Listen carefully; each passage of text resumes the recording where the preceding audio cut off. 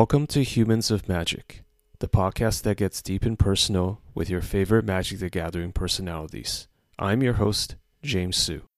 This is episode 79 with Mark Herberholz. The music in this podcast is brought to you by Kupla. That's Kupla, K-U-P-L-A. You can find his music on all places that music can be found, including Spotify and SoundCloud. Before we get into the episode, I just want to say that I am super happy that Humans of Magic has reached its 5th year. Now, I know that I don't put out episodes as much as some of the other Magic podcasts, but I've always been more of a quality over quantity guy. And I want to thank you, dear listener, for following us through this journey, for allowing Humans of Magic to be a show that is in its 5th year. And I'm still very excited to be doing it. I'm still super passionate about talking to someone new every episode. And I would just love for you to continue listening. There's nothing that I'm asking for other than your support. If you enjoyed this episode, please let your friends know. Please spread the word. It's much appreciated. As always, you can find past episodes on humansofmagic.com. You can also find the podcast on Apple Podcasts, Spotify, SoundCloud, and wherever podcasts are found. Thank you.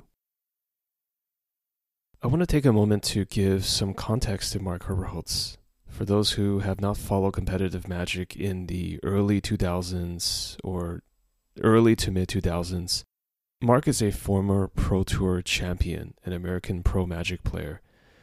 He has 4 Pro Tour top 8s, including a win at Pro Tour Honolulu in 2006.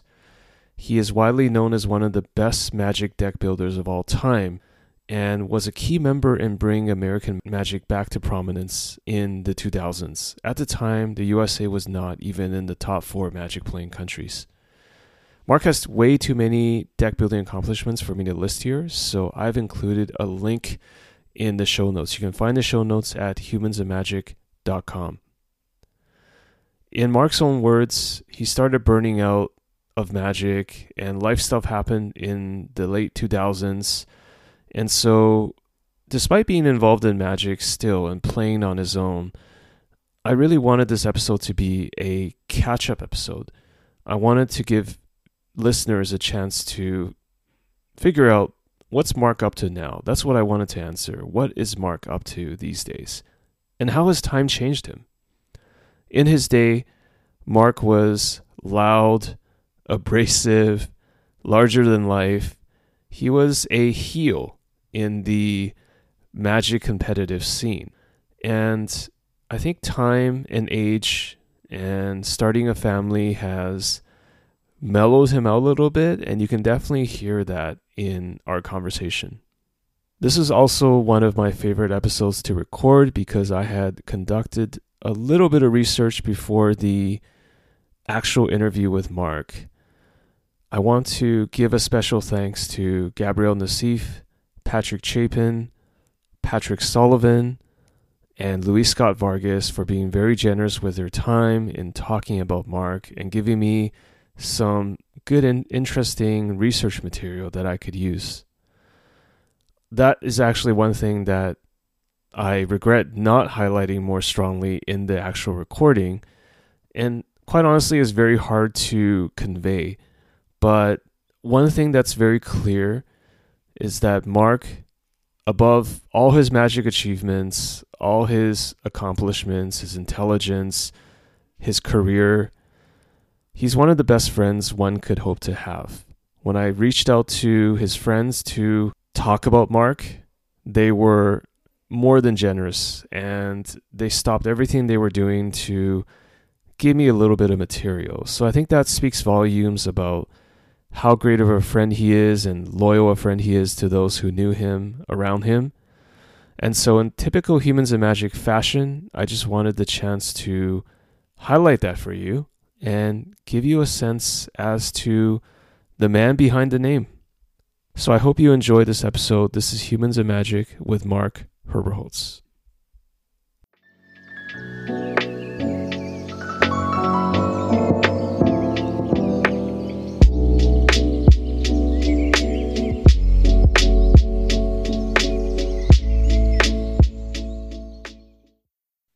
Mark, how are you doing, man?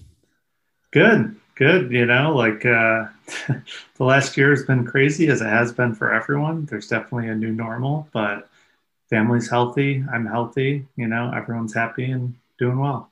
That's good. So, as I understand, because we're doing this online, you're in Las Vegas right now? Yeah, yeah. I've been living here for about 5 years now. Okay. What prompted you to move to Vegas? Was it because of poker or some other reasons? It was because of a job. So I got a job working with a daily fantasy sports startup out here.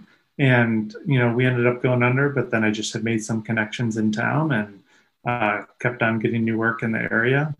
Before I lived out here, like I just like everyone else, I came to Vegas and I would always like blow my money at the casino or the clubs or whatever. And every time I come, I'd be like, I hate this place. I just always end up going home broke. So before I moved out here, I was thinking like, oh my God, like this is a good job, but I don't want to live in Vegas. Then you live here and you just never go to the casinos, and it's just this great town with like awesome things to do and insane restaurants, and you start to really appreciate it. That's exactly what I wanted to ask you about because I had been to Vegas, I believe, twice in my life, but it's always been the casinos, man. It's always been like, let's go watch Cirque du Soleil and go to the casinos and go to the Bellagio buffet. So I wanted to ask you, what is it actually like outside of that? Because you just mentioned it was really good, right? Yeah. So what you see is a lot of like top chefs, restaurateurs, bar owners, people like that.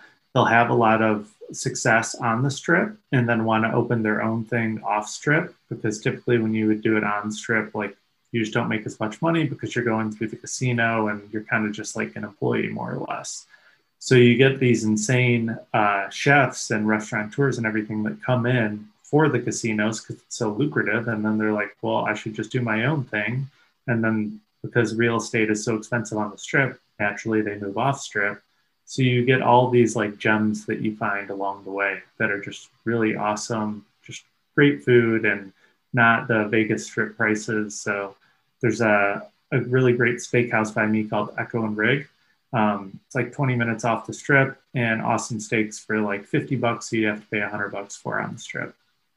That's awesome. And what kinds of activities are there to do in a effectively a desert? I mean, what because you have family now, so what do you guys like to do? Like, is there a park? Is there like a hikes or what is there? Yeah, their parks are pretty nice in Vegas. The thing that you wouldn't realize but makes perfect sense once you experience it is the metal on the toys in the park gets insanely hot, like on the jungle gym and everything, because the sun's just beating down on it. So in some parts of the summer, you can't really let your kid play at the park because he can just like not really burn himself, but he'll hurt his hand if he touches the metal. There's really good nightlife, outside from like the club scene, just like good, cool bars to go to. If you're a sports fan, there's some bar in Vegas that, is your team's bar. And then there's like Red Rock Canyon National Park and Mount Charleston. Both are about like a 30-minute drive from Vegas. They have really good like hikes, kind of just more outdoorsy stuff. Awesome. And you're a big sports fan, right? I think it came up before in our chats. I'm not sure. Yeah, I'm a big Michigan State basketball fan. Went to Michigan State, and then a big NFL fan, big NBA fan, and then the Detroit teams like Red Wings for hockey, Tigers for baseball. Like I'll follow them. I'm more of a fair weather fan though. It's, we're doing good. I'll tune in, but don't have the time to just know like who's the best minor league Tigers player.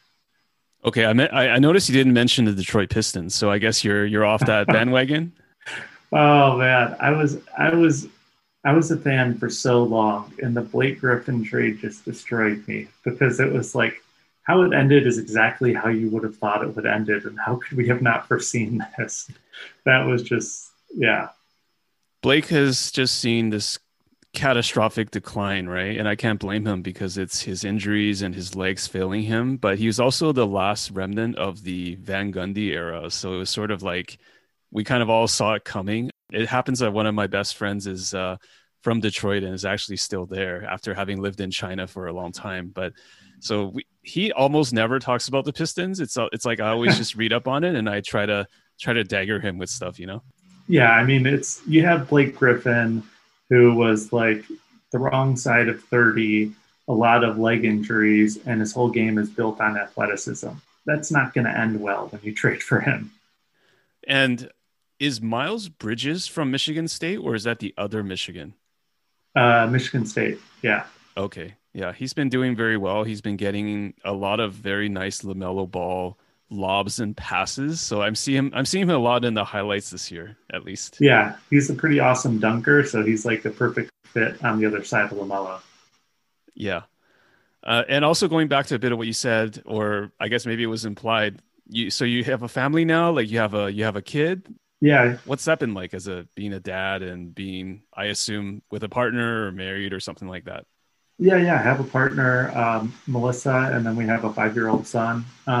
It's awesome. You know, it's you don't understand until you have a kid, and everyone says that, and it sounds so cliche, but it's true because your life just changes. Like your free time just evaporates, and you give away a lot of that freedom in that sense. So, like, I have almost no time to play Magic unless I like get away for an event because when you have a kid running around, they just dominate your time so much. Like when they're younger, you basically have to keep them alive, and then when they get older, they just like want you to witness all of the things that they're doing, things that they're learning. So he just loves it. Like when he plays Minecraft, and I just sit on the couch and watch him play, so he can like tell me all the cool things that he's building. That sounds very rewarding. So I'm not a dad yet, but that sounds really, really nice. And he's did you say he was like 5 years old or something like that? Yeah, 5 years old. Okay, so has already started school, kindergarten, the works. Yeah, he was like right at that break point, so he's going to start kindergarten next fall. But yeah, has been going to like preschool for a few years, so has all of his little friends and everything like that. Are you going to, or have you already taught him Magic the Gathering? I have taught him a little bit, so he can't read yet, but I've taught him like, power and toughness and like what the different, kind of high level what creatures do. And he loves it. Like he just loves magic cards. He made me buy him a bunch because he sees that I have magic cards and thinks like, oh, dad's doing it. It must be really cool. So like, give me some magic cards. So I actually sent a text before Christmas to Pam Willoughby from RIW Hobbies in Michigan. I was like, hey, Rocky's just all about magic cards. Like, I need to get some for Christmas. Figured I'd go to you to, if I'm going to spend money somewhere, like spend it with you. And she just like sent me like 4 or 5 booster boxes and a bunch of spare packs. And the spare packs were all the collector's packs that just have like all foils and everything. Yeah. And I'm like, oh my God, I did not expect this. And, she just could love the fact that Rocky was getting into magic. And I'm like, wow, I was asking for some magic cards, not a college fund. I guess I got to go out and get him like a binder and some sleeves and got to teach him about taking care of his cards. Right. Right. You got to teach the secondary market, like all that kind of stuff. Yeah. So that's actually a good transition. I had done a little bit of research about your background, obviously, but why don't we start from the beginning? Tell me like how you started playing Magic. And it sounded like RIW was like one of the first seminal stores for you, at least for tournaments, but maybe go back even farther than that. Like, how did you get involved with Magic in the first place? Yeah. When I was 12, I was in Boy Scouts. And then on weekend campouts, like all the kids were just playing Magic. And it just started to catch on to where it started like 2 kids were playing. And then the next month's camp out, you go, and there's 6 kids. And then the next month's camp out, there's like 15 kids, and there's only like 4 kids not playing. So I kind of just started playing because I'm like, well, I don't want to just sit here by myself doing nothing. And I love going on these campouts. And my friends were doing it. And then I just like instantly fell in love with the game. Before that, I had been a very avid like baseball card and sports card collector, and just had tons and tons of cards. And this was like back in the 90s when like there was kind of a boom for those. But when I saw Magic cards and learned how to play the game, I'm like, this is so much better. Not only are these collectible, but they do something. There's a game. Like this is the future. I'm 12 years old. So I would go to like trading card show and like trade all my sports cards, get boxes of Magic cards, and then I'd like bust them open and then take the dual lands because like what do I care? These are just a land, and trade those back for more packs, and was just like constantly trying to amass more and more cards. I'm super into it. And then I kept up with it throughout, middle school, high school. And when I was around 16, I played in my first tournament and I won it. And it was just something that a bunch of like friends put together. We like actually played at a local church that just let us use their space. So I was like, oh, this is cool. Like I'm pretty good at this game. So then I just started researching where to go to tournaments. Like would look in like Scry or Inquest for lists of them and then just like go to them. And at the first PTQ that I went to was like an extended PTQ, and people are playing the Enduring Renewal combo deck was like the big thing then. And I literally have an unsleeved like red-green beatdown deck that's like 73 cards or something like that, But I go like 4-3, and I'm like, ecstatic. So I'm like, it's my first tournament. I have a winning record. And at that tournament, this is when Tempest came out, so everyone was talking about Curse Scroll, but there was this like really brash guy who was just talking about how Scroll Rack was really the best card and Tradewind Rider. He basically had a deck with Tradewind Riders and Stripe Bears and Birds of Paradise and Scroll Rack, and just was like trying to play everyone for ante. And it was just like, I remember thinking like, wow, this guy's like super competent and seems really good. And then, hadn't really played tournaments for maybe like a year after that. I went to this place called Pandemonium. I saw that guy again. He was just like crushing everyone at the tournaments there. That guy was Patrick Chapin. So I just like immediately kind of like idolized him to some degree and was just like, this is the guy, like I need to learn from this guy if I want to be great at Magic. So I would just like, try and talk to him, play with him as much as I could, just find any way to just kind of like interact as it came to Magic with him. And this is when he was in his like 18, 20 something, somewhere around there.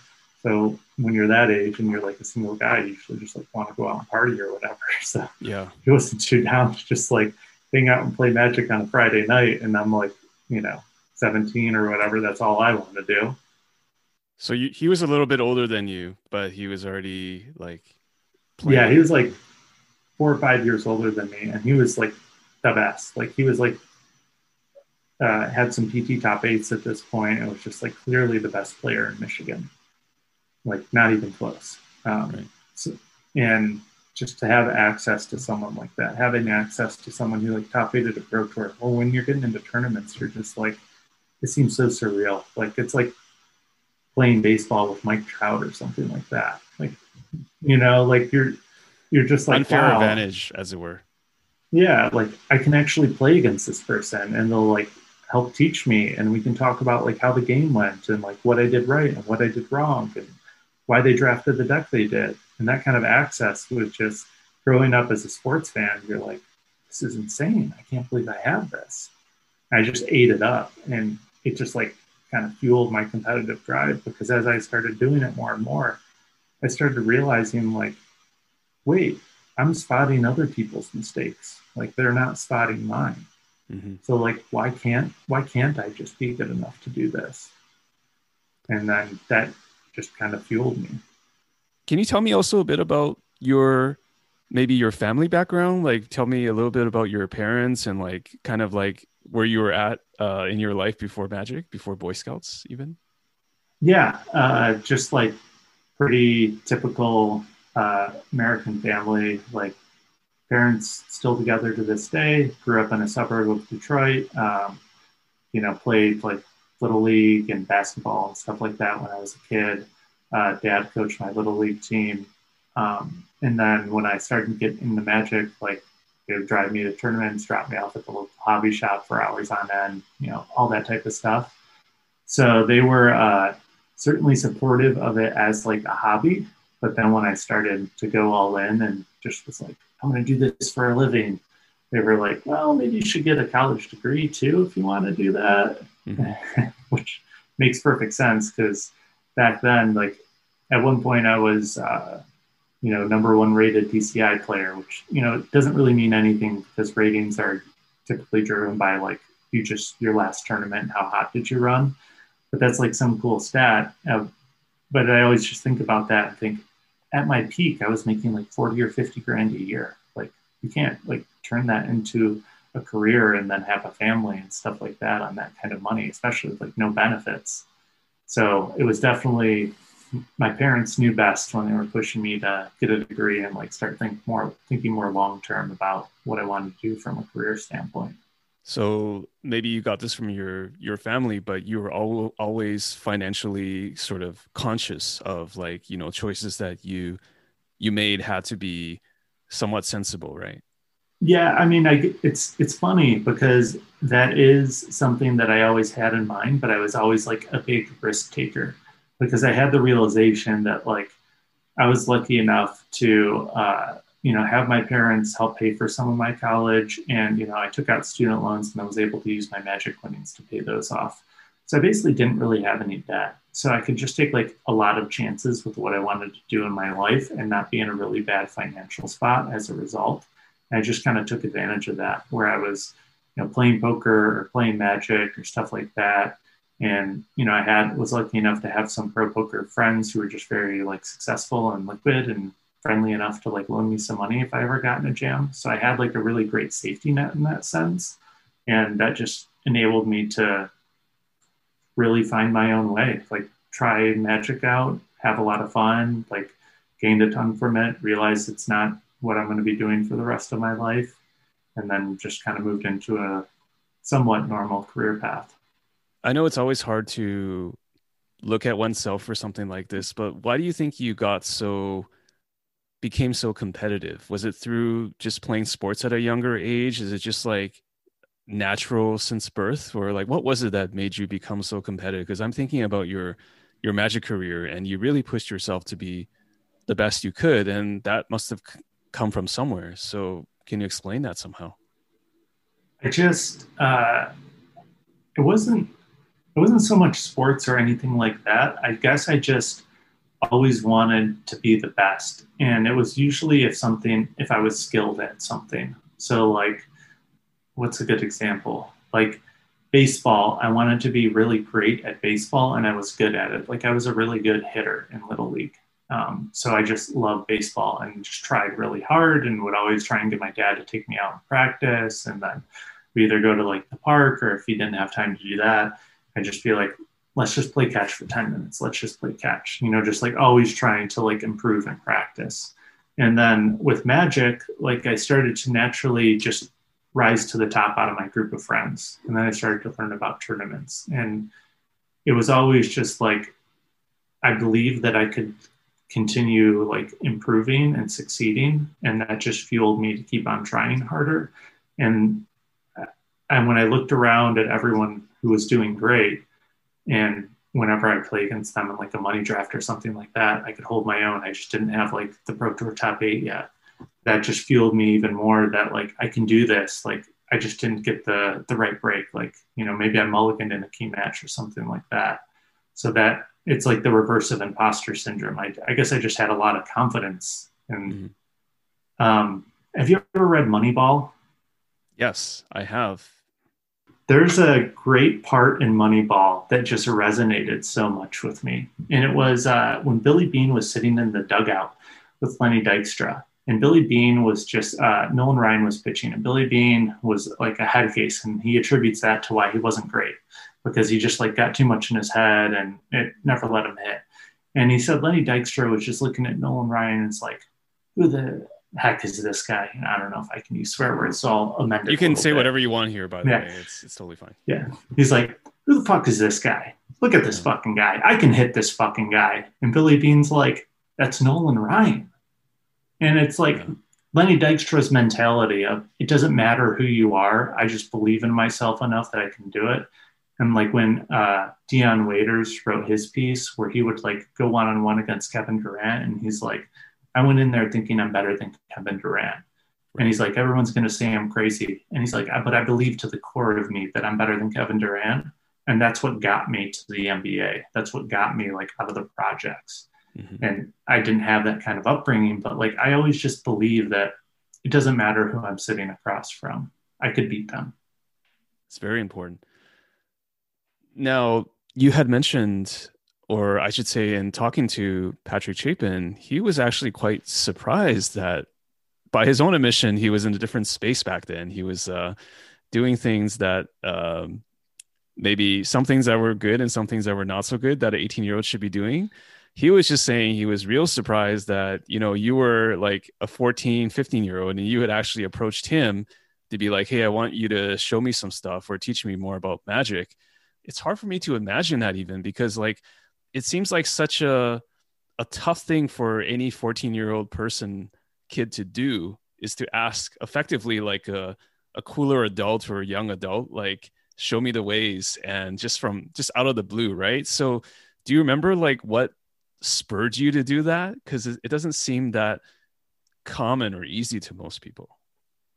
It was definitely just like he was just the guy. He was the best. And from the first time I saw him at that PTQ, like a year earlier to when I really started like talking to him, I was like, it's that same guy. And he's still just like crushing everyone. Like he's just the best player. So I started like talking to other people, like, who is that guy? And they're like, oh, that's Patrick Chapin. He just like top eight of the Pro Tour. He's like the best player in Michigan. And I knew like, well, how could I pass up a chance like this? So I just like tried to make friends with them, asked them some questions, like and tried to do it in a way that wasn't I guess like eating up too much of his time or just like being socially unaware, you know? If we're just like sitting there waiting for a match, I'd say like, hey dude, do you mind like looking at my deck and tell me what you think? Stuff like that. Yeah. And so he received it well. Like, how did he first receive it? Like, when you just ask him out of the blue questions or, want to hang out with He him? was he was awesome. I mean, the hanging out part didn't really happen too much outside of the hobby shop until we got older. But like he would just give me a ton of time. Like he'd look through my deck, he'd dissect it, he'd talk about draft picks, he'd talk about like what he thinks the best cards are in draft, what the best cards are in constructed, and why. So he was just like awesome. Like in back then, there weren't a lot of people like that. It was very it was very before the woke culture when everyone realized like, hey, we should just be nice to new players and try and help them grow in the game. Instead, it was very like, oh, I'm better than you. Why am I talking to you? Okay. It was generally nastier back then, from what I Oh remember. yeah, and he was just like a great ambassador for the game, and was just it wasn't just me. Like he would just give everyone his time like that, and that. Then when I started getting good, like obviously I tried to pay it forward as well too. And anytime anyone would do that, or I'd even just say like, if you play against a player that you can tell like in sealed deck they don't really understand how to construct a sealed deck, I just offer like, hey, do you mind if I take a look at your sealed deck? Like, look pretty fun, and then here you can look at mine, and then they'll kind of see how I constructed mine, and I could use that as a segue to maybe like help them out a little bit without making it seem like I'm some jerk who's just telling them they did something wrong. Yeah. It's important not to condescend. Sometimes doing things the wrong way will just turn somebody off the game forever, as I have seen many times in the past. So, what about Patrick Chapin? How do you think he got so good so early? Because it's especially impressive in an era where there really isn't a lot of information online. Like you kind of had to figure things out for yourself, or you kind of had to hang out with people who did have things figured out. So you obviously learned from him, but how do you think he got those powers? Was it just like a natural intuitive thing? Yeah, he definitely is just a natural talent. And it's like why he's a, you know, top tier, like best of the best game designer as well. He just like understands the game at the top level and what's powerful and what's not and what you should be doing. So that made him very early on be a great deck builder. And then that kind of success, like he's also a good technical player. But if you're a great deck builder in the, kind of beginnings of the internet era, you're just so far ahead of everyone. Yeah, just incredible edge. I mean, he's an incredible player deck builder. You're an incredible deck builder and player as well. You just told me that you had a winning record in your first Magic tournament. So where do you think your now again, this is hard to look into oneself, but like how did your natural ability with Magic come about? Like, did you just have some intuition about the game? For me, like I was always really good at technical play. So the like playing of the game, sideboarding, I was good. The deck building definitely just came over time. And it was just like, I kind of brute forced it where I just kept building decks, kept building decks. They kept sucking, kept looking at decks that were good, trying to understand why, tried to figure out a format, why the good decks were the good decks, and why the decks I was trying out stunk. Talked to as many people as I could, and eventually just started learning more and more. And it's like I started becoming a pretty good deck builder in maybe like 2004. So how many And years was that? So you had already been in the it's game. like 12 years or 11 or yeah. Okay, so you got your 10,000 hours or maybe even longer amount of hours. Yeah. And when it comes to deck building, my biggest strength is I think I iterate faster than anyone I've seen. Like I can identify if a strategy is worth putting effort into or if it's not quicker than anyone I've ever worked with. And that just helps me know where to focus my time and then can better tune stuff. Occasionally, I've come up with just like really good deck ideas. But I'm not, like Nassif is much more creative than me to come up with just a very unique deck idea. Chapin as well. I was a very good compliment to them because I could iterate faster and help focus like the team's time on the right things and really like push them to uh, be honest with themselves when it comes to like, why do you think this deck is good? Like we're tracking the results. It's not winning. It's not unlucky over 100 games, stuff like that. And how did you learn to do that? Like basically iterate fast and cut your losses, like I think it's like anything in life. A lot of people just don't know when to quit, right? Yeah, that is hard to say because it's more of like an intuitive feel as you play the games out. Because so often Magic games are just so close, and it's like, oh, you had a top deck at this key time, like you drew Cryptic Command, so I don't know, this game feels kind of lucky, or like I mulligan to six, like I don't know, like I mulligan. What do you want? And it's just like eliminating all that noise and just trying to focus on the data. It's like it doesn't matter how close the game feels at the end of the day. It's just if you won or lost. So even though you're losing, 70-30 or 60-40 or something like that, the games could all feel close. You could almost all feel like you're just right there, but it still doesn't matter. The numbers are just the numbers. But sometimes feeling close gives you perhaps a false hope or promise that with just a little bit of more fine tuning, it won't, you'll win, right? Or you'll turn the corner. So it sounds like you were taking like I was expecting you to be like more qualitative, but it sounds like you had a quantitative approach to this, right? Yeah, and I've certainly fallen for the trap. Like I've played some horrible decks where I just didn't want to give up, and like, oh, I'm so close. I just got to tweak it. I just got to tweak it. Like when Nassif came up with the Fairies deck in Berlin, the one that LSV won with elves, Fairies was like the dominant deck of that format, and it went on to dominate GPs and Worlds afterwards. He had that, and he's like, hey, you should play this. I'm like, I'm gonna have to go out and buy all the cards. It's gonna be like $500 or something. And like, I've been tuning my deck. Like, I'm just gonna stick with it. And my deck was so bad. It was like a Gifts Ungiven, slow control, grindy deck that like barely beat Zoo and lost everything else. It was so bad. And it's just because I kind of like fell in love with it and that's like that type of deck is really fun for me. That like toolbox deck. So I'm just like wasn't honest with myself. So was it kind of a learning in that event or tournament where you got emotionally attached and you were also like thinking about practicalities? Like I didn't want to buy a new deck, it sounded like. Yeah. And I mean, back in those days, it's like your EV at a tournament isn't that great. So when you're thinking about like spending $500 for a deck, it's like you literally better be buying the best deck in the format. For sure. Going back a little bit, so you're playing in Michigan at RIW, right? Pam's store. Do you remember what was like your first major like level up moment? It doesn't have to be a tournament finish, but like was there any point in time where you kind of looked at yourself, you're like, I leveled up here, or I sort of this is a big milestone, something like that. Yeah, it was definitely the first PTQ top eight I had because I played in like 20 or 30 PTQs before I top eighted one. And I was always just like, I don't get it. Like, why am I not top eighting? I'm like winning our Monday night type two tournament. I win our like Thursday night drafts. Like all the guys I'm playing against, they're top 80. Like, why am I not top 80? And like top 80 a PTQ finally like just felt like getting the monkey off my back.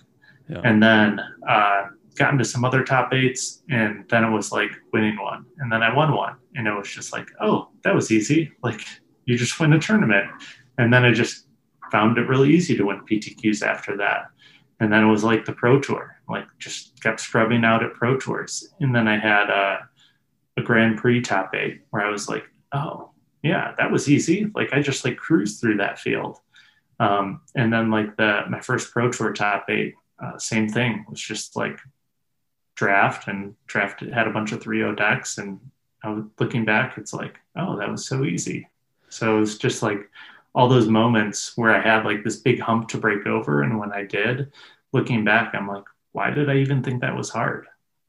So by your own admission, you always had confidence. So before you had those moments, like top eighting the PTQ, winning the PTQ, top eighting a GP, etc., did you have any doubts about yourself as a player, or is it just like it was there, but it was like overwhelmingly more the confidence that allowed you to keep going? Like I can hang with everybody else at the room. Yeah, it was. I didn't really have doubts. I definitely had confidence because I was just using the data I had, where I'm like looking at how I compete against these players that are successful in whatever tournament I can, or a money draft or something like that, and I'm beating them. So and it's not like they're outplaying me when they beat me, so I'm giving as good as I got. So that just kept driving me. The times when I did have doubts was more just like, well, I think I'm good enough, but at the end of the day, there's still a luck factor in Magic, and it's like costing a lot of money to fly to all these tournaments. So it's funny because my first PG top eight, I actually didn't test that much. It was a booster draft format, and I kind of just like said, I think this is going to be my last one, and if I don't do well, I'm going to focus on school, because I had really just like failed a couple classes, put way too much time into Magic, as This is when most you were in college. college. Yeah, so pretty typical college Magic player story. And then I just went and ran hot and played well and top eighted. And the rest is kind of history. It's incredible how many players I've talked to who all said something very similar. Like this is going to be my last event. If I don't do well here, I'm not gonna. I get this sort of like, what do you call that? Survivorship bias. It's like, I guess we ended up talking or knowing people that actually got the coin flip to in their favor, right? And then they ended up continuing. Otherwise, there'd be another alternate reality where like Mark Herberholz never continued his career and just kind of continued his studies or something like that, right? Yeah. It's always I remember talking to LSV, and he was talking about that sliding doors moment, right? Like if you know the movie Sliding Doors, it's like an alternate reality. One day this woman like either got into the door of the train or didn't, and it kind of, the movie plays out where there's like two realities. And for Luis, I think he also said it was like that for him too. Like he had some close calls where he was like, if I didn't win this tournament, I don't think I'd be here today in the same capacity, right? Yeah. What was college like for you? I heard that you studied box making. Can you describe like what that is for the uninitiated? Yeah. So I got a degree in packaging, and Michigan State happens to be like the best school in the country for packaging. And it could be a couple of things. So you could work with like FedEx, more on like a logistics and shipping. You could work for a company that makes like packages themselves to test like, when is the box going to break if I drop it from 10 feet and it has 50 pounds in it, stuff like that. Or it could be more design oriented, where you're working on like the next Coca-Cola bottle label. So what really drove me to packaging is originally I went to Michigan State and I was going to be like a business major, but then I was just playing too much Magic and my grades were too bad to get into the business school. So I was like, what's a degree that I could get that is marketable in some way? And it's like, oh, packaging. Packaging's actually really marketable. And from talking to people, it was a really easy degree. So I was like, I'll be a packaging major. And I have never used my degree since, but that's how I arrived at it. But hey, man, you stuck it out. You got your degree, so that's commendable for sure. Yeah, it definitely makes my mom happy that that piece of paper exists somewhere. Might be hard to find it somewhere in the closet or whatever, but it's there somewhere, right? Yeah. Yeah. Nice, nice. So by the time you were in college, you had been already kind of a Magic Pro, right? You have to travel to all the events and do all that kind of stuff. So I mean, how much time did you spend on like Magic preparation during the course of a week on average? You were basically living and breathing Magic, I assume. Yeah, this was like before Magic Online existed. So my first pro tour I went to my freshman year of college, and before that I'd been to like U.S. Grand Prix and stuff like that, PTQs, whatever. So before Magic Online, it was just like a lot of just proxying up decks, playing against myself, drawing up hands, trying to imagine out turns versus a different deck, all that type of stuff. Uh, occasionally played some apprentice games. I don't know for the Oh, that was the OGs out there. unofficial Magic content, right? Yeah, Magic Online. Yeah, the unofficial one. yeah. So played some of those. But yeah, we would. Eric Taylor was really awesome, and he hosted a Thursday night draft at his house every week. That was like invite only to some of the top Michigan players. We usually get maybe like 12 to 16 people that would show up, so you could have a draft and then like have some people to play constructed with. And I went to that every Thursday for like 2 or 3 years until it just kind of died down. And that was amazing. That was like my magic incubator. That's amazing. I mean, it's all about who you hang out with and how you can get competition and level up your game. So during that era, like when you were in college or like going to PTs, like was there a particular rival or nemesis that you had? Was there anybody that you always felt like you were evenly matched with them, him or her, and just like and then somehow like it was like kind of 50-50 between you and that person? I was at like a really unique time in Magic where there wasn't a clear cut top player. So when I was like on the pro tour, it was probably Kenji was the best player, but Kenji's just like the nicest guy in the world. So I could never really get that competitive drive to have him be like my nemesis or something. Yeah. Um, so that was rough. Like Olivier Ruel was like a top player, and I didn't like as a person, whatever, he's fine. But as a player, I didn't really like him because he had kind of a bad reputation. Hmm. Like at one point he got banned because he was like looking at someone's sunglasses that were hanging on their shirt to see the cards in their hand Okay. to He give you an wasn't a idea. completely clean player. Got it. Yeah. Right. So I had a little bit of a rivalry there, but for me, it was mainly just pushing myself. It's funny that the biggest rivalry I think I had was probably with LSV. Like he came on and started being really successful when I had already like I was still on the tour but had fallen off and wasn't losing interest or was losing interest in the game. But every time I played against LSV, it just like drove me to like bring my best game, and not only bring my best game in the gameplay, like I would work them. I'd run my mouth. I'd like try and hustle them. Like I would do whatever because I'm just like, oh, he wants to be the best now. All right, well, we'll see if he's the best because I think I can still beat him. Just being just the competitive juices, that kind of thing, right? Yeah, Yeah. that was my like, I'm the washed up pro, and that's my still got it moment. You're like the guy in the pickup game who's still got the old man moves, relatively speaking, right? Comparatively speaking. You can still Yeah, score when you need to. just amazing post game, hits every bank shot. So I actually talked to Luis about this topic. It was actually Chapin who very strongly recommended that I talk to Luis about you because I actually I'll have to share the recording with you later, but somehow you always got Luis's number, and why do you think that is? Like it's just like it sounded like he just brought out your A game, or you had some kind of like psychological advantage over him. Like what was it?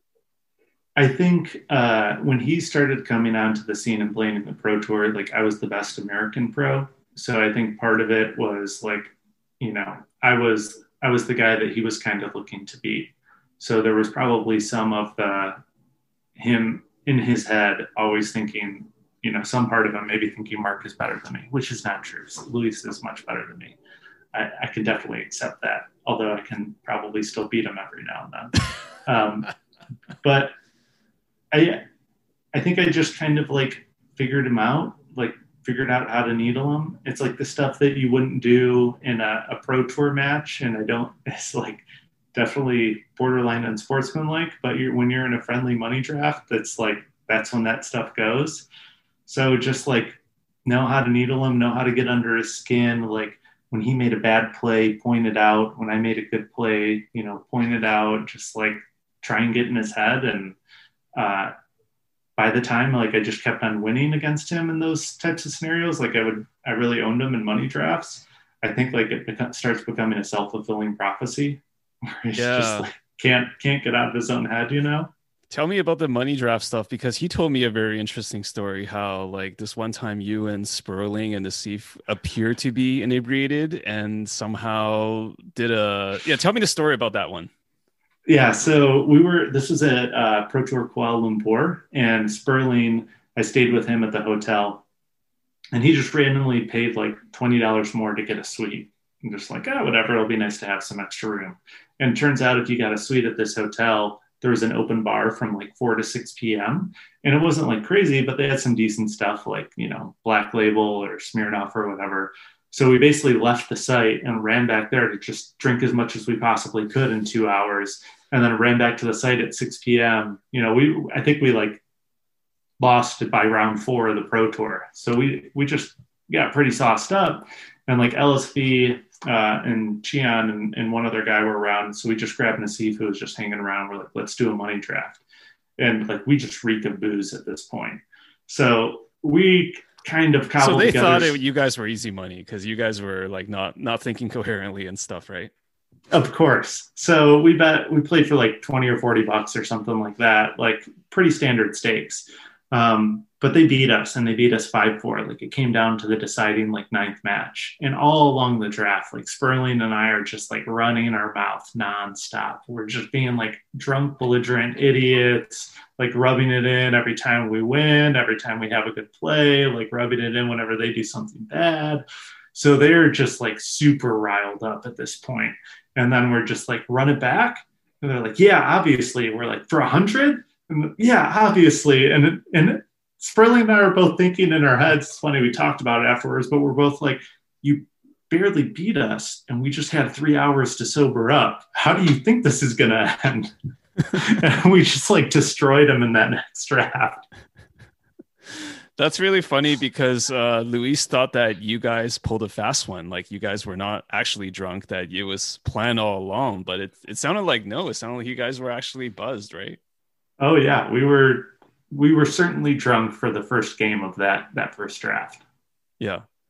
Along these lines, I also heard that you have always been really big on prop bets. So like what are some like prop bets that you had going on like in a Magic context, maybe at a Magic event or something like that? Probably the most fun one was I did a negative split with Jeff Cunningham where you had to pay out a percentage on what the other person won because we had kind of a rivalry. Like when I was doing well, I was the guy that he was looking at like, why can't I be doing well? Mark's doing well. I'm just as good as Mark. And, Jeff was Right. a really strong player, just kind of didn't have like the breaks that I had, or maybe just wasn't as skilled. And we just kind of had this rivalry. So that was really fun because then we had this awesome moment at the end of every round where we walk up to each other. We kind of feel each other out to see if they were happy or sad to try and know what their record was before asking it. And we'd be like really coy about telling the other person what our record was. Right. Because either way, I guess it would not be great for the other person to know in some way.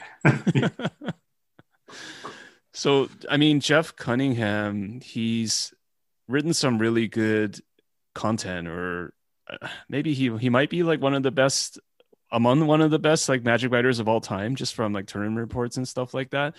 Did you have a rivalry with him in that sense too, like in terms of the writing and the content? No, it was definitely, I mean, like we would joke around a lot that we were like each other's nemesis. But it was more around like the playing side. We like tested together for a PT Philadelphia, which was Champions of Kamigawa block. And then I kept on trying to get him to play the Gifts Ungiven deck. And I ended up top 80, and he had like some like Legends deck with Time of Need to tutor for Legends. And he was just thought that was great. So I rubbed it in a little bit that he didn't play my deck. And then at Honolulu, I saw him in the players meeting. And back then you didn't have to register your deck up until like, 8 a.m. the day of. So I was like, dude, you should play my red green deck. It's pretty good. He's like, did you test it a lot? Not really, played about 5 games and then switched a bunch of cards, but I got a good feeling about it. And he's just like, nah, I'm good. I'm going to play my greater good deck. And then I won the tournament. So I kind of rubbed it in there too. And then that just like created this little bit of a rivalry between us. Yeah, absolutely. Although I mean, hindsight, you made the right choice, but at the time, it probably seemed like a tough sell to him to take your deck, right? Just because you had 5 games with it. Yeah. I was just like, I know these cards are good. I just know the format well enough. It's a good change. Like you should play it. I tried to get Riesel to play it. He stuck with Zoo. There were like a couple others, and everyone's like, nah, I'm going to stick with my deck.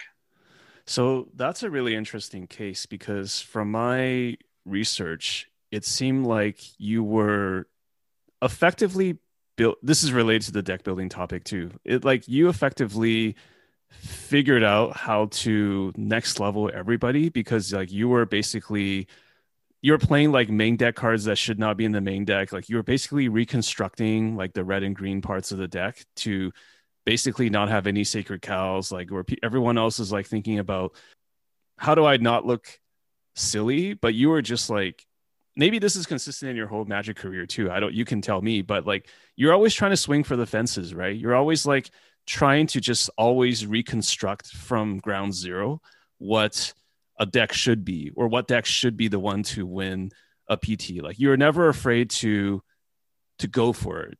Would you say that's a fair assessment? Yeah. So, like some of the decks I made were just like the best deck.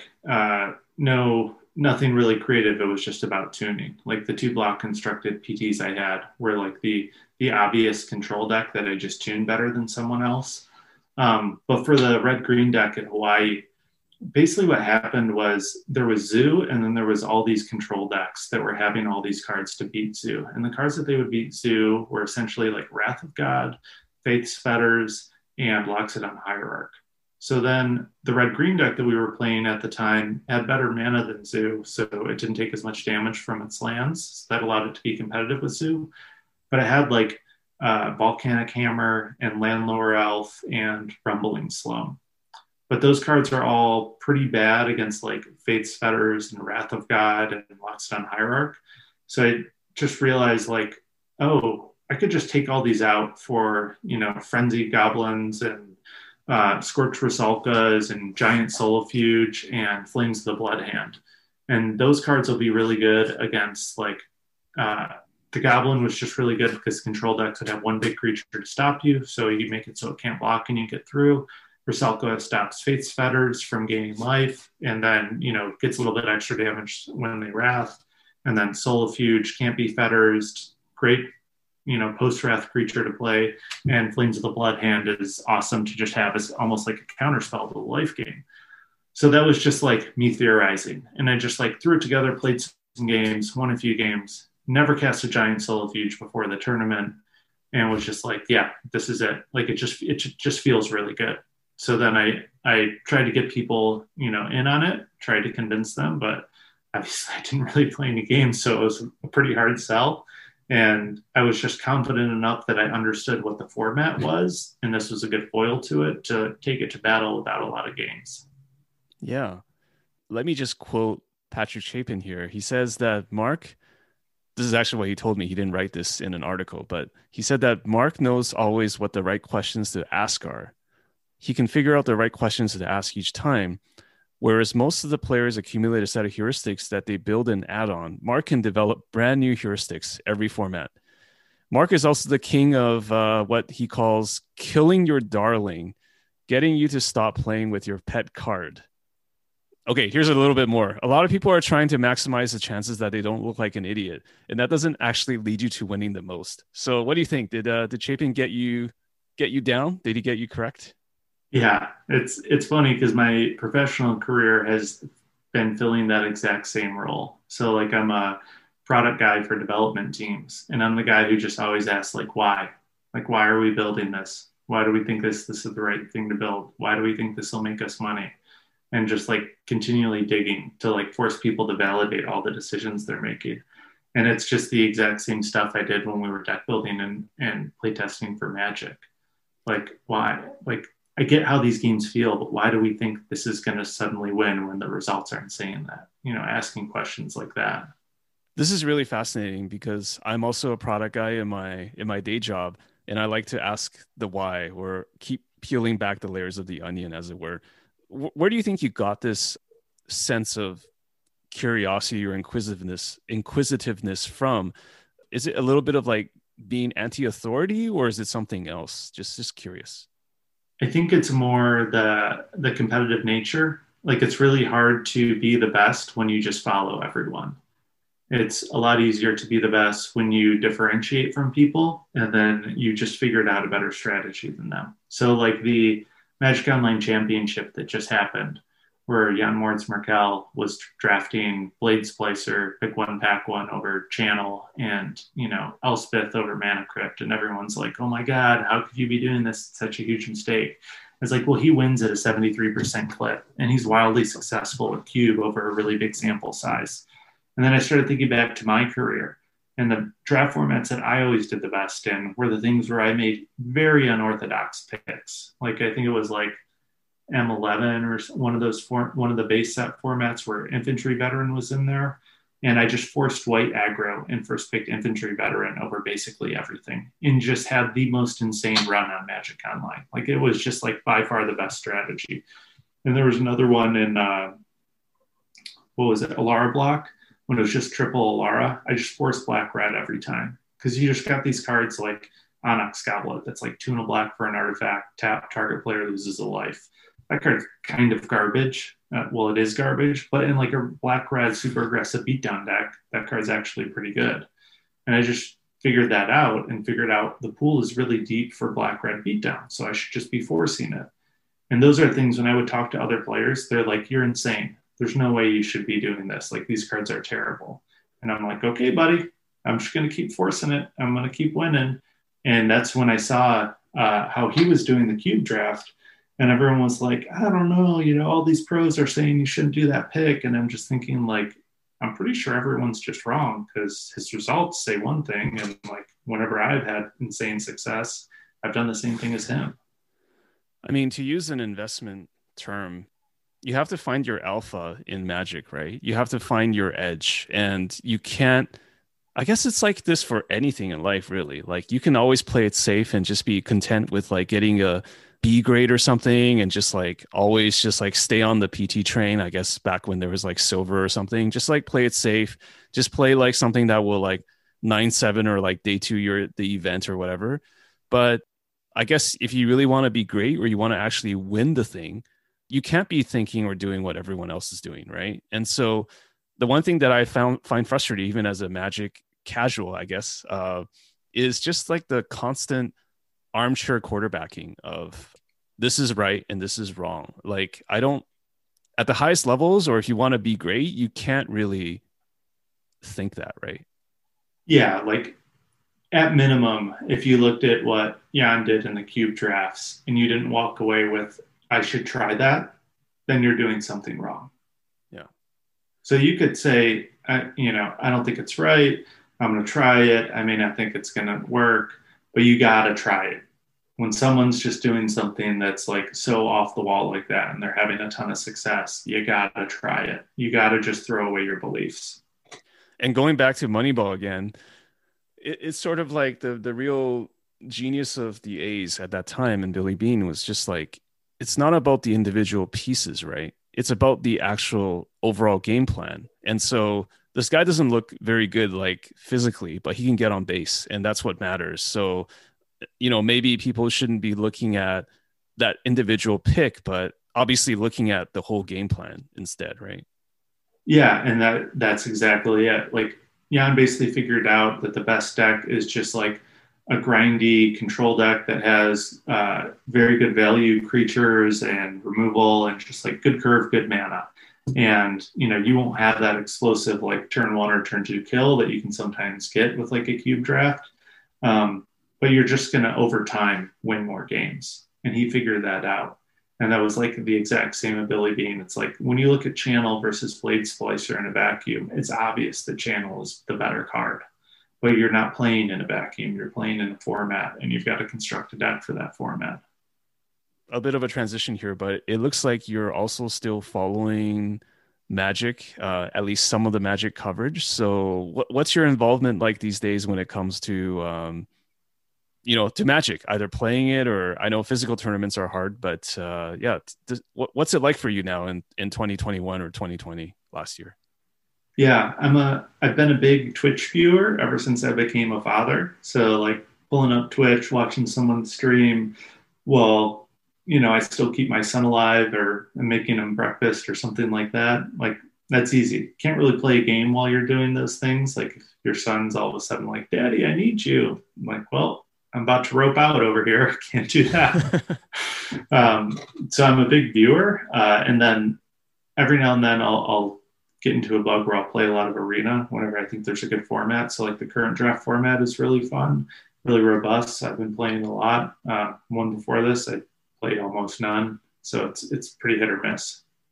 What are your thoughts about, who some of the best players today are? Like, do you have any particular people you follow on the streams or in coverage? Like, who would you equate to being like, among the best right now, either in terms of playing or deck building? Yeah, I mean, from a stream standpoint, I still follow Nassif the most. I like watching Caleb stream because he just cubes all the time. This and is I'm Caleb Durward? Yep. Okay. And then I'll watch like LSU when he streams. I would say I'm definitely out of it from knowing, who the best is because I don't follow along that much and who the heck knows what pro play is anymore these days. But if there's like a pro tournament, following the C, following like Corey Burkhart, he's like a Michigan guy, is RIW guy as well. So like those are the guys that I'll tune in and watch. And then like Rietzel, Sperling, LSV, like those are all friends. So it's more just watching my buddies, hope one of them spikes off a tournament. What are your thoughts about deck building in the modern age, or not literally modern, the format, but just in contemporary times, like deck building now and like just this huge amount of information being available. You literally have the metagame change every couple of days. Like how are you feeling about that whole thing? Yeah, it's different. So now I think as a deck builder, anyone can always break a format. It's just harder now because information is so easy and so accessible as opposed to what it was like 10, 15 years ago. But I think now the one of the best skills that wasn't that big back then is understanding how the format's going to evolve and how, you'll see one deck just kind of taking over and then a metagame deck beats that for the next, few tournaments. And then metagame deck beats that for the next few tournaments. And then the original deck comes back on top because now it has a good matchup. And seeing how the formats evolve and being able to stay one step ahead. So this deck won last week, so I think everyone's going to be out to get it and play its worst matchup. So I'm going to play a deck that beats that. I think that's where the real alpha is these days. But it's great to brew. So much fun. Just got to keep trying new things and keep brewing. Yeah, I mean, even Chapin in his articles now, or like if you look at somebody like him, look at like Sam Black, they're still constantly trying to. Sam Black has a really awesome Discord, and shout out to Sam Black. He's always sharing his draft decks and his brews, and it's just like it's still very possible to do that. In fact, just based on our conversation so far, I feel like 20-year-old Mark, if he were transplanted into 2021, not having a kid and still being in college, a lot of your skills and background would be super relevant today if you're still willing to put in like 40, 50 hours a week on Magic, right? Yeah, I would say today's game actually probably better suits my skill set because there's not as big of an emphasis on just being very creative from a deck idea standpoint, which was probably my weakest characteristic as a deck builder, and there's more emphasis on just like being more efficient with your time, being honest with yourself, and reading the format, which is, my strengths as a deck builder. What about like recent printings like Fire Philosophy of Cards? Like when you look at stuff like Uro and Oko Thief of Crowns, like do you just sort of like side eye and just grin, or are you still loving it because it's Magic no matter what the cards that come out of it are? Uh, every banning that's happened in the past however many years, when they just started going crazy, another small part of me died inside. And Okay. a larger part of me died when every quarterly earnings call comes for Hasbro, because the reality of the situation is sales just keep going up. So it makes financial sense for them to keep doing what they're doing. So we're really never going to get it to stop. And sales have kept going crazy through COVID when they killed real life tournaments. So I don't have a strong feeling that they're going to put the prize money and effort into real life tournaments that they did.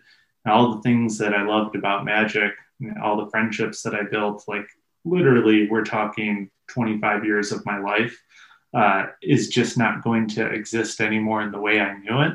And I'm starting to turn into like old man, get off my lawn, because I want it back how it was when I was a kid. I'm guessing you were probably also not super excited when they introduced planeswalkers and things like that along the years, right? Yeah, Planeswalkers I didn't like because it just added a different dynamic to the game. I think they're good for the game overall. They're just incredibly hard to tune the power level. So it's like a really big strain on the design team, the play design team. But I think overall they're good for Magic.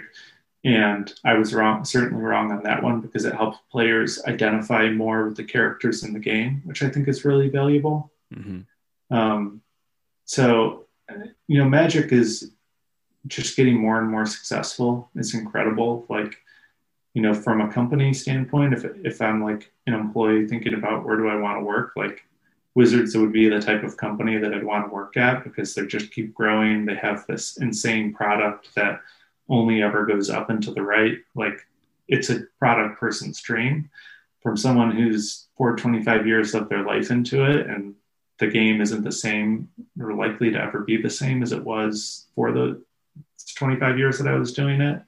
And that part's sad. It sounds like you're not ever going to be able to completely walk away from Magic, like cold turkey, right? Like you always be, even if it's like firing up Arena once in a while or like watching Magic coverage, like it'll always be part of your future, right?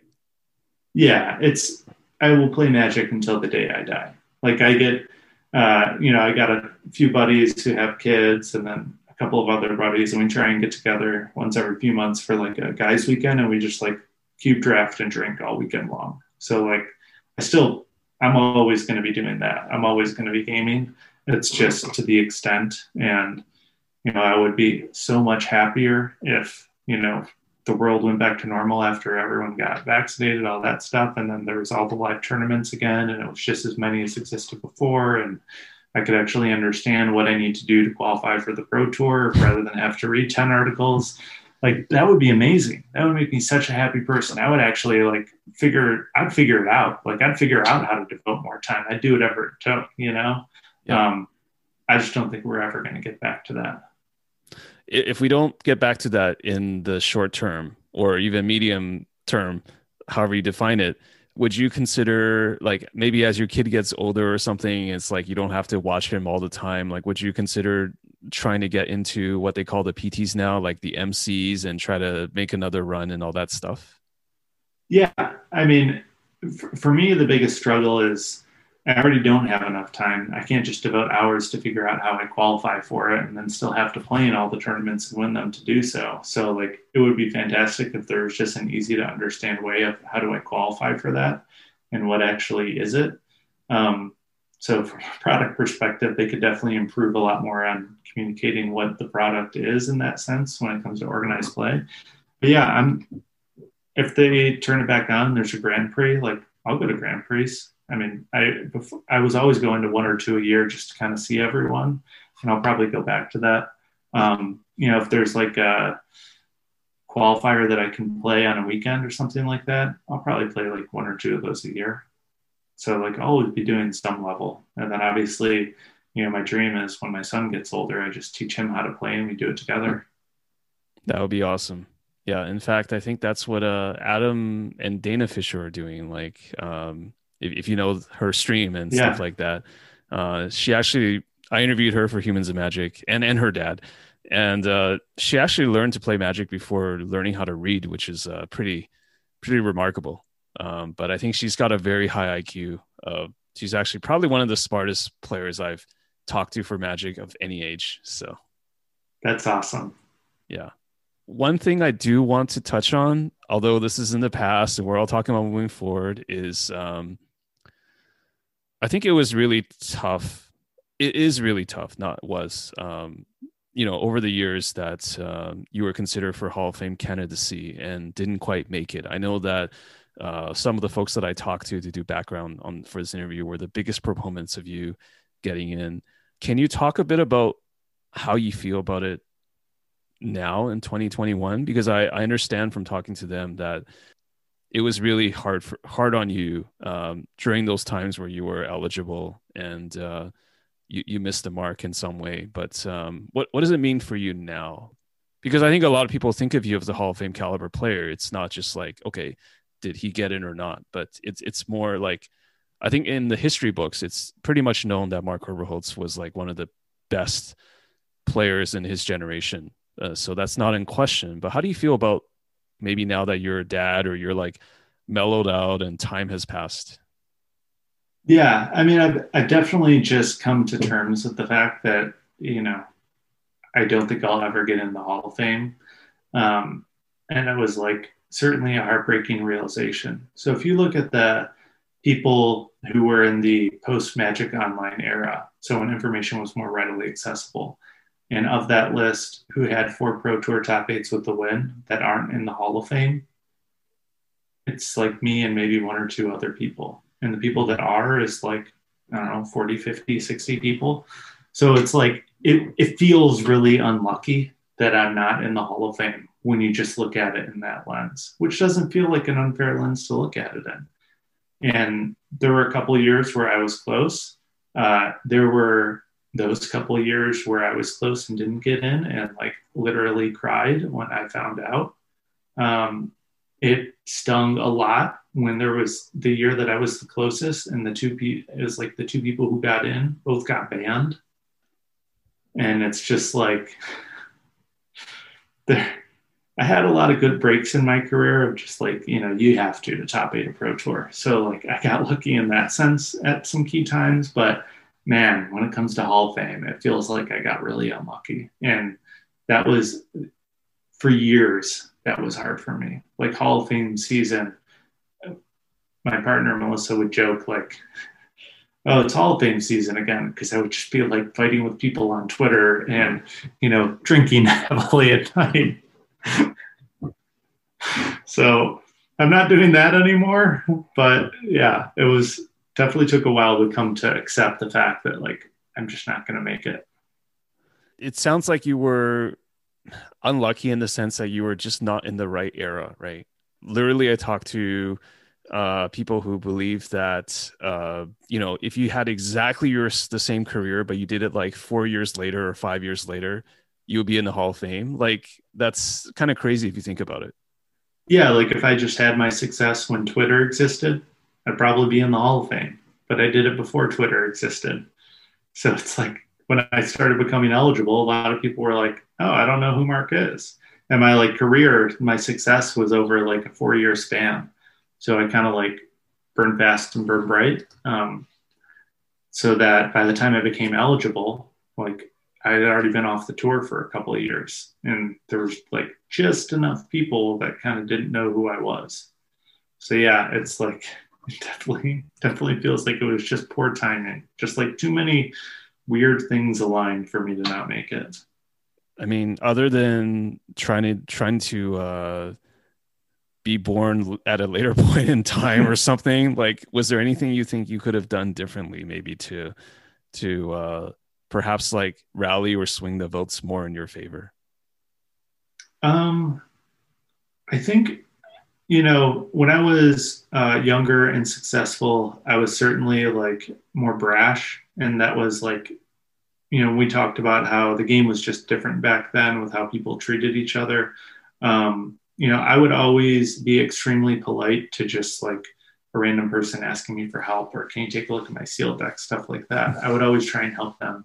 But with another competitive player, I would try and get my edge, not like the LSVN sportsman like, but I might get a dig in here or there. And I would certainly run my mouth about, how good I was in the money drafts, which with some people really rubbed them the wrong way. So I think like that definitely led to people not wanting to vote for me too much. I could have done that differently. Looking back, like I certainly wouldn't do that same stuff now when I'm just like older and not as, you're just like young and full of fire.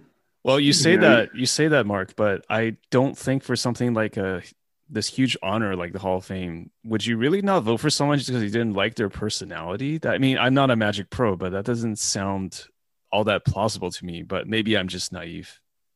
I, I mean, I guess I'm just trying to figure out why. When you look at my resume compared to other people, Sure. maybe it's because they didn't like my personality. Maybe they, from a metric standpoint, there's some things that they valued more that I'm not looking at. But yeah, like that, and there was definitely towards the end of my career, I was getting pretty burned out, Hmm. and you know, definitely could have approached some tournaments in a better way. Could have probably gotten that fifth Pro Tour top eight if I had just done some things differently. But I'm sure every single pro player has regrets like that, where they're like, if I could go back and do it all over again, I would have tried harder for this tournament, or I would have played this deck for that tournament. I mean, that's just life, right? It's Yeah. not even magic. But what happened later to that led to the burnout? It was just like a lot of travel. And back then, there wasn't a ton of, there still isn't a ton of money in the game. But, at least now you have something like Twitch where top players can supplement their income and try and at least have some somewhat stable source of income. And with the MPL, they did a lot to create more stability. Like it varies from year to year who's in the MPL, but for that year, you have a pretty stable source of income. So back then, it was just like too varied and having every tournament kind of mean, can I pay my bills for the next few months, just wears on you over time, like that uncertainty. And it was just like burning me out. And then I just wasn't really having as much fun playing the game. Like Bitter Blossom and the Bloodbraid Elf was like kind of a brutal couple of years there where like the formats just weren't that fun. Uh, so that all kind of perfect stormed for me to just get burned out, lose interest a bit. Yeah, for sure. But I mean, hey man, like time amends a lot of things, and I know you had like then started playing Magic more like in recent like 5 to 10 years. I saw you a little bit on like SCG coverage and various places, GPs. So it sounds like you still have the fire in some shape or form. Like maybe it's not as strong as you were in your 20s, but like if COVID subsides, maybe we'll see you back on the at a physical event somewhere, right? Yeah, there's been you can just I can never give it up, and every now and then there's a format where I just really want to brew. So like I was retired, living in the Caribbean, working for Pinnacle, and Antonino De Rosa qualified for a pro tour and was like, "Hey, dude, will you help me test?" And okay, sure. So I literally just proxied up decks and played against myself for like a month because he was like, at home for a while or on a vacation. And then I just built the Pure Steel Paladin deck that everyone did like really well with at that tournament and just kind of broke the format. Built the whole deck, like a whole main deck without ever playing a game against another human being. And just got the itch, just really wanted to brew. And then, didn't really got the itch a few other times along the way, didn't brew anything great. And then when there was that team event where like the Masters or Legends or whatever they called it, that team event, helped Nassif's team brew up the Nexus of Fate deck that was really good in Standard. and Yeah. just really got the itch. And like him and I both had, like 45 out of the 60 cards were the same, but the other 15 were pretty different. And they ended up going with my deck. But yeah, I just got the fever bad then. It was just like playing a ton. Like Dave Williams was coming over. We were playing like every day for, a few weeks there. Is Dave Williams still involved in Magic? I guess still does play the occasional tournament, right? I think he was not happy with some online MC that he did. This is very tangential, and he didn't want to do that again. But hopefully, when physical tournaments come back, it'll be better. Yeah, I don't know if he's played much recently, but if there's ever a team limited tournament, Dave will be back. So, Mark, at the end of I think your career is not actually ending if you're still playing Magic, but how do you want to be remembered? Like, what do you want your legacy to be? That's a great question. Um, Obviously, I'd like to be in the Hall of Fame, but I think like my legacy is probably best as a top deck builder. Like you look at a lot of the success that Nassif and Chapin have had, and even the success that I had, it was all because of all of us. We had like a pretty insane run of a few years there, where like when you would go to a constructed tournament, you wouldn't want to get paired against us because the decks that we were coming up with were just so great. Just to be the deck builder or a deck builder's deck builder, just to be that be your legacy would be great, right?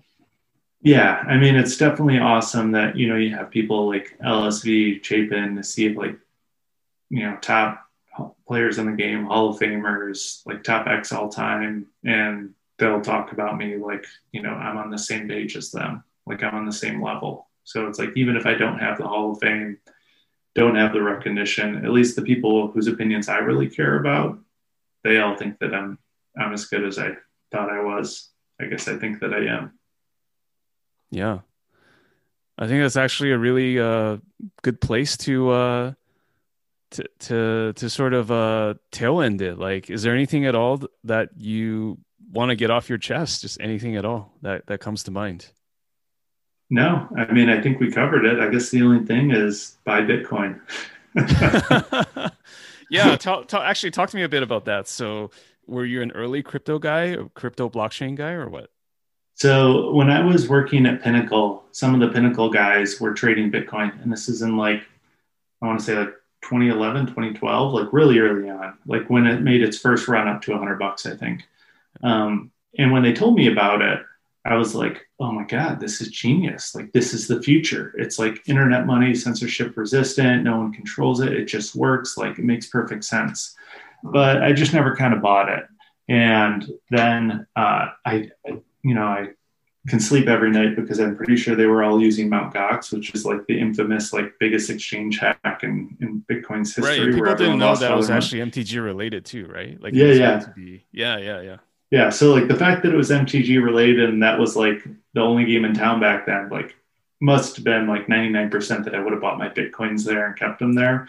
So I just tell myself that so I don't lose my mind that I could have bought it like $100 and didn't. Hmm. So I kind of knew about it. And then in 2017, when like the boom was happening, I had just left a job in early 2017, and the lead developer on the project told me something that just like really stuck with me and resonated. Where he's just like, "Yeah, I always try and find emerging markets and emerging technologies and get a job in them because the supply is always really low for skilled people that are in that new space." And I was like, "That makes perfect sense." And then blockchain was blowing up. So I just like dove in deep and tried to learn everything I could. And this is when like the ICO boom was happening. And I bought all my crypto at like the end of 2017 at like the peak and rode it all the way down. Um, so definitely like lost money then, but just like stuck with it. And then had learned enough where I started getting jobs with crypto companies. So I did that. They were just like some ICO companies that flamed out. But then I just obviously stuck around and really believed in it from a value prop standpoint. And then when PayPal turned on crypto for like Bitcoin, Litecoin, Ethereum, like Bitcoin Cash in October, I'm like, oh, this is it. I just need to shove all my money into Bitcoin. Like this is going to be the tipping point. Because back in 2017, people PayPal turning on was one of the things people would talk about when they're like, this is going to take us to the next level. We're going to go from 20K Bitcoin to 50K Bitcoin. Like that was the thing. There were like a handful of things, which is kind of funny because they're all happening now. It's like institutional investors are buying Bitcoin. Morgan Stanley just announced today they're going to let their clients buy Bitcoin and do it for them. Like that was another thing that was just like, oh, if this happens, we're going from 20 to 50K. It's like Fortune 500 company putting Bitcoin on their balance sheet. Tesla did that. That's happening. And there's all these things that are just like happening where it's like back then, if that happened, you just needed one of them. And now there's like 10 that are all happening and more are happening every day. So I think there's a ton of momentum. Mm-hmm. And then when you think about Robinhood and the GameStop stuff, like financial trading is just such an antiquated platform. Like, so most people don't know there's this thing called T+2 settlement, which is created because back in the day when you actually had stock as a physical piece of paper, you had to give people an amount of time to drive it over to your office and hand it to you if you bought it from them. So what they had is T+2, which stands for trade plus 2 days. So you had basically 2 days after the trade to drive it over to someone's office and drop off your stock certificate. That's how stuff settled, which is super archaic and obviously should just not be happening with modern technology. But what happens is during that 2-day span, someone could just like come up short or just not give you the stock, or any number of things could happen. So there's essentially these like, insurance companies, they have a different term, but that's easiest to understand, where they insure all the transactions. Right. And then you can put a deposit with them. But the more volatile something goes, the more likely that something bad is going to happen. Someone won't want to settle up. So that's what happened to Robinhood. Was essentially the company who's insuring all these transactions said, you got to up your deposit a ton because the volatility on all these stocks is going through the roof and we're scared you won't be able to settle up. Yep. Yeah, it was really interesting, actually. I don't know if you heard it, but like I know when Vlad first appeared on Clubhouse, being grilled by Elon Musk, he didn't give a really good answer. But later on, he appeared on the All In podcast, and he actually gave a pretty good explanation of. I feel like the guy, despite being like running like $1 billion company, still like getting better and better at PR by the day. But like he was telling about saying like the Robinhood Clearinghouse told us like, hey, look, like this is why we have to shut it down. Like, because people like me were like ascribing these like malicious motives or like, these other explanations for why things happen. But if you hear his explanation later, it actually makes perfect sense. Like going along the lines of what you said, sorry to interject, but yeah, it wasn't a matter of collusion. It was a matter of negligence. Yes. So they were very negligent when it came to their risk management. Yes. Which they should have known, because in the beginning of COVID, they had to do a similar thing where when Dave Portnoy started going crazy with like his day trader and like got all of his followers to trade stocks instead of care about sports, because there were no sports during COVID. Yeah. They had to shut down some of the stocks then because they had so much volatility. So they like had a model for what to do, and they could have managed their risk better, but they just didn't, which I get, because you essentially have to put hundreds of millions or billions of dollars just holding in escrow, which is really rough for a company to do. But when the core to your company and your product is being able to let people buy and sell stocks, it's like, that's also just the cost of doing business. So to like kind of come back to the beginning, blockchain just is perfect because it's like this technology that's built on the concept of trustless transactions. Because everyone is confirming the blocks and verifying that everything is good, you don't need like the insurance company to make sure that you deliver your stocks on a time. It can all just be tokenized and built on the blockchain, and then you can all prove it out and it's trustless. So it's just the perfect solution. Now you just got to convince the, multi-trillion-dollar Wall Street entity machine that they should give up a lot of their value and adopt it, which is going to be hard, but you can't fight against technology forever. For sure. And I'm bullish on Bitcoin and crypto as well. I'm only kicking myself for not buying more back in 2017 and like during the dip, right? For me, the biggest eye-opening moment was just like, I think I was like maybe watching Andreas Antonopoulos, or I read one of his books, Internet of Money. I also had read Sapiens, which was like history of the human race, but it tried to describe currency. Then I started thinking like, wait, how is this different from like any other store of value? It's not really, and it's not, and currency is like the biggest religion perpetuated by mankind anyway. So it's like what gives something value is simply what others believe when others believe it has value. So if you go by that very simple primitive logic, then these things have value, especially now, as you said, like institutional investors are in. So it's like it. How do I put it, Mark? Like, it's not even about how I personally believe it or not anymore. It's about like, it's really just about the market forces. And if enough people believe that it's true, then it's going to be true. I think it's like that for a lot of things, you know, that's Yeah, how I feel. I think it's turned to where before you would have a very traditional investor who would think it would be too risky to have 1% of their portfolio in Bitcoin. Now they're thinking it's too risky not to have 1% of their portfolio in Bitcoin. And I think people are drastically underestimating when you add up all those 1% of portfolios, how much money that really is that's just starting to get in the game. I think there's still plenty of room to go. And it will be a new, just like you said, a new store of value where people will park their money in certain market cycles. So like where we're at right now, where we think like we're about to have a bubble burst, I think moving forward, you'll see this be a spot where people want to have Bitcoin. Now, how are you feeling about this newer craze of NFTs? I had a friend buy an NFT LaMelo Ball rookie card or moment or whatever it is on NBA Top Shots the other day, and I'm starting to think that his $3,800 investment might not actually be bad. So, how are you feeling about NFTs in general? I'm actually working with some friends to build an NFT platform. Okay.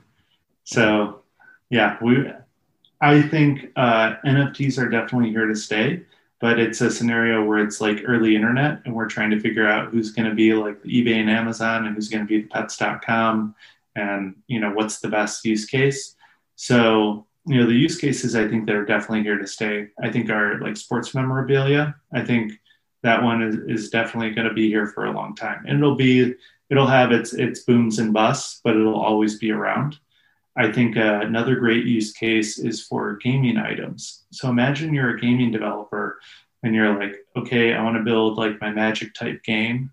I want to have like some concept of trading or something like that. Well, now you could go to like an NFT platform and they'll just give that to you out of the box. So now you speed up your development timeline because you just turn all your in-game cards to NFTs. They have a marketplace that you can just hook up to some APIs. You can have trading. You just validate what's in people's wallets to know if they can play the deck they registered with, like all that stuff. That's incredibly valuable, and you get the value prop to your players of you can actually monetize this down the road. So some games like Hearthstone, Arena, they have their walled garden where they don't ever want people to really monetize their content on a secondary market, but that's a differentiator. So there are games, as a player, you really want that. You don't want to just pump $5,000 into Arena over 5 years and never get any of it back. You want to be able to reclaim some of that. So that's going to open up opportunity for other game companies to go after them. And NFTs are a really great tool to do that and very easily communicate to the users, hey, this is going to have lasting value. And you Yeah. get the other, so I could go on forever, but this other one's a really good one. So Yeah. imagine you own an NFT where it's like a Black Lotus. And then I launch my next card game. And I say everyone who owns a Black Lotus gets a Mox Sapphire in card game number 2. Mm-hmm. That's really valuable. And you can do stuff like that with NFTs. You could even try and vampire away users where you made a game with Black Lotus. And I'm going to say, I'm going to look at everyone's wallet with a Black Lotus and give them a Mox Sapphire for my game for free. So like there's some really interesting dynamics there. And the proposition alone of I'm going to speed up your development timeline to get this game to market with trading, I think like that's extremely powerful. So I think those are 2 good use cases. There are others that some people are talking about. Who knows if they'll be here long term, but there will certainly be more than just those 2. Are you able to divulge whether what you're building is fitting that use case, like what you just described? Yeah. So what I want to do is build a platform rather than a specific use case. So I want to make something that's more open-ended, that everyone can just come up with whatever ideas they want with related to NFTs. and I'm just the one who lets them build it and then lets them sell it in the marketplace. So I kind of turn into like an eBay where it doesn't matter what the product is, doesn't matter what the best use case is. I'm Right. just letting people sell it to each other and then take a cut of the transaction.